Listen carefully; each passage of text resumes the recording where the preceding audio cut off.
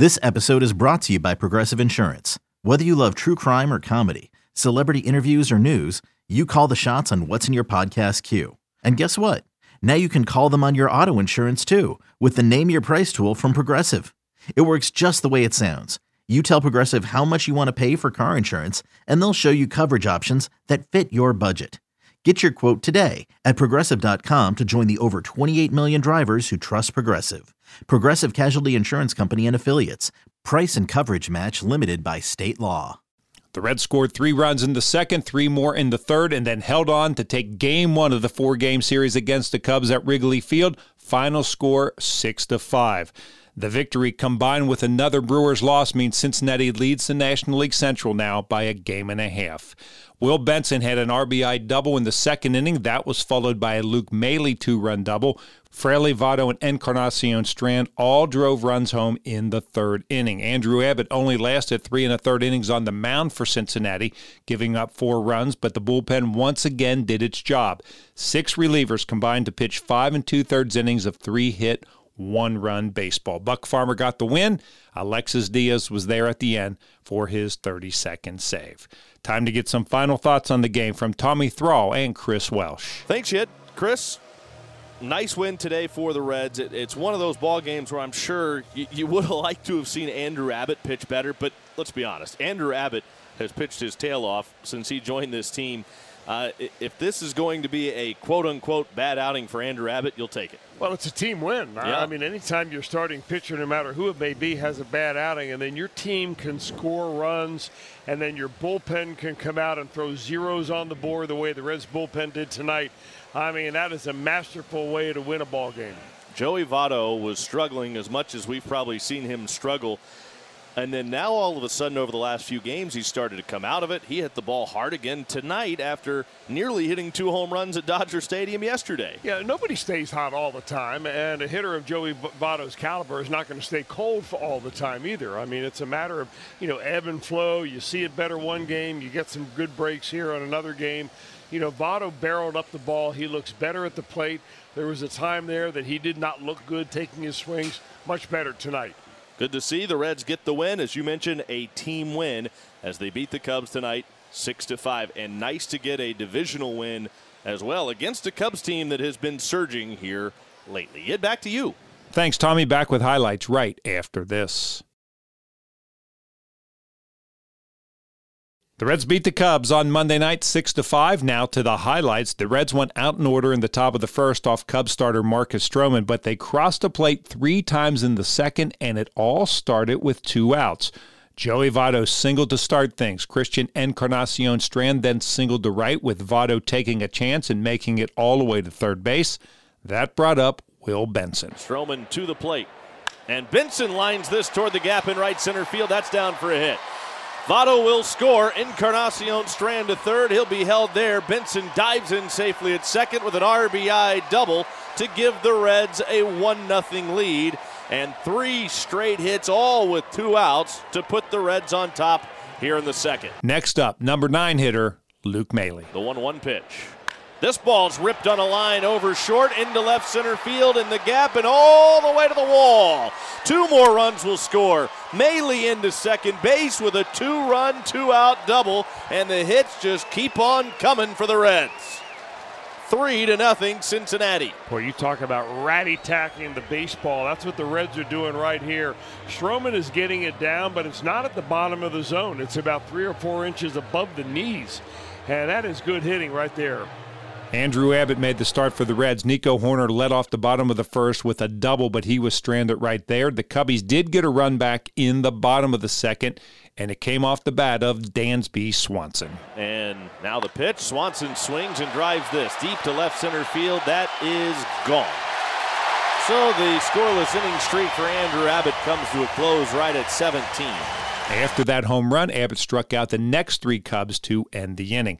Cincinnati got that run back and more in the top of the third. T.J. Friedl walked to begin the inning. He moved to second on a Matt McClain ground ball. Jake Fraley was next up. No balls and a strike to Jake Fraley.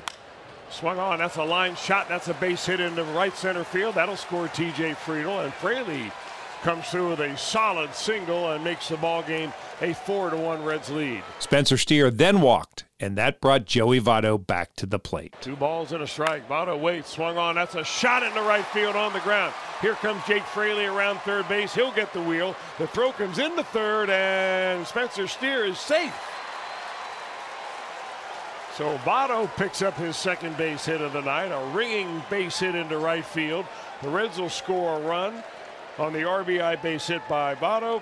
Spencer Steer goes into third. Votto takes over first. The beat just keeps moving right along here at Wrigley tonight. Christian Encarnacion Strand then got the Reds' 6th run home. Encarnacion Strand awaits. That's a ground ball to the third baseman. They're going to go for 2. They go to second base to get 1. Votto is out on the force play, and that'll be an RBI for Christian Encarnacion Strand as Spencer Steer comes in from third base to score, make it a 6-1 ball game. Andrew Abbott found himself in trouble in the bottom of the third. Nick Mandergol walked to begin things. Nico Hoerner then doubled with Mandergol going to third base.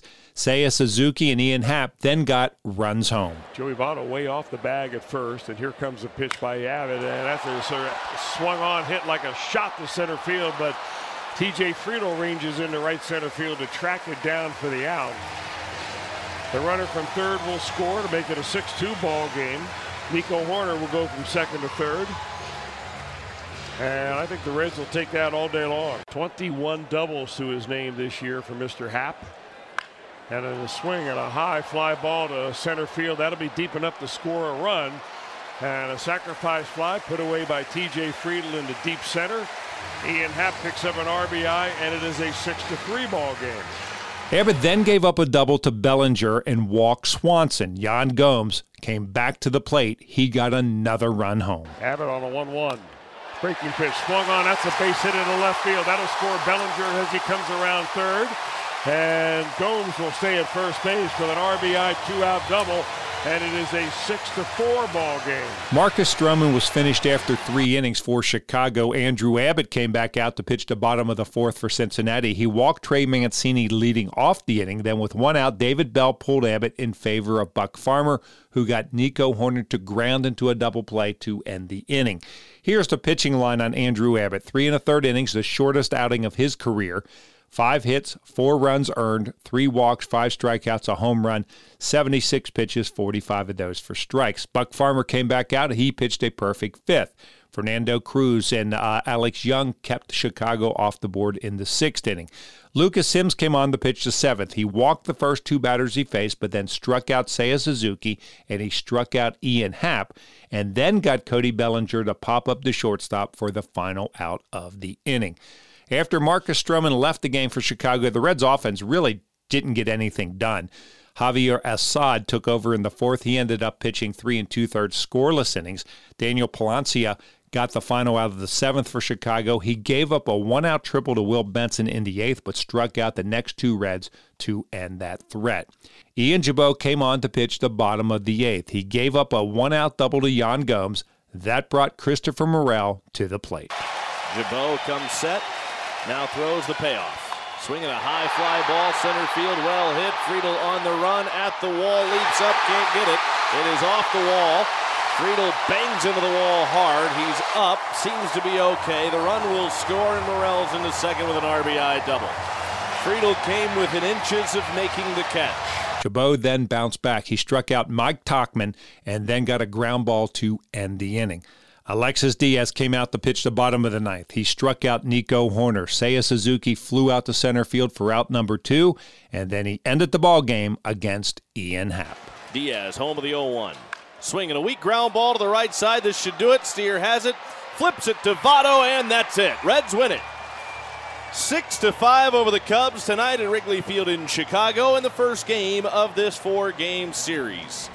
And the Reds continue their run of good play against the Northsiders. Reds win it 6-5. Here are the totals. For Cincinnati, 6 runs on 8 hits, no errors, 7 left on base. For Chicago, 5 runs, 8 hits, no errors. They stranded 7.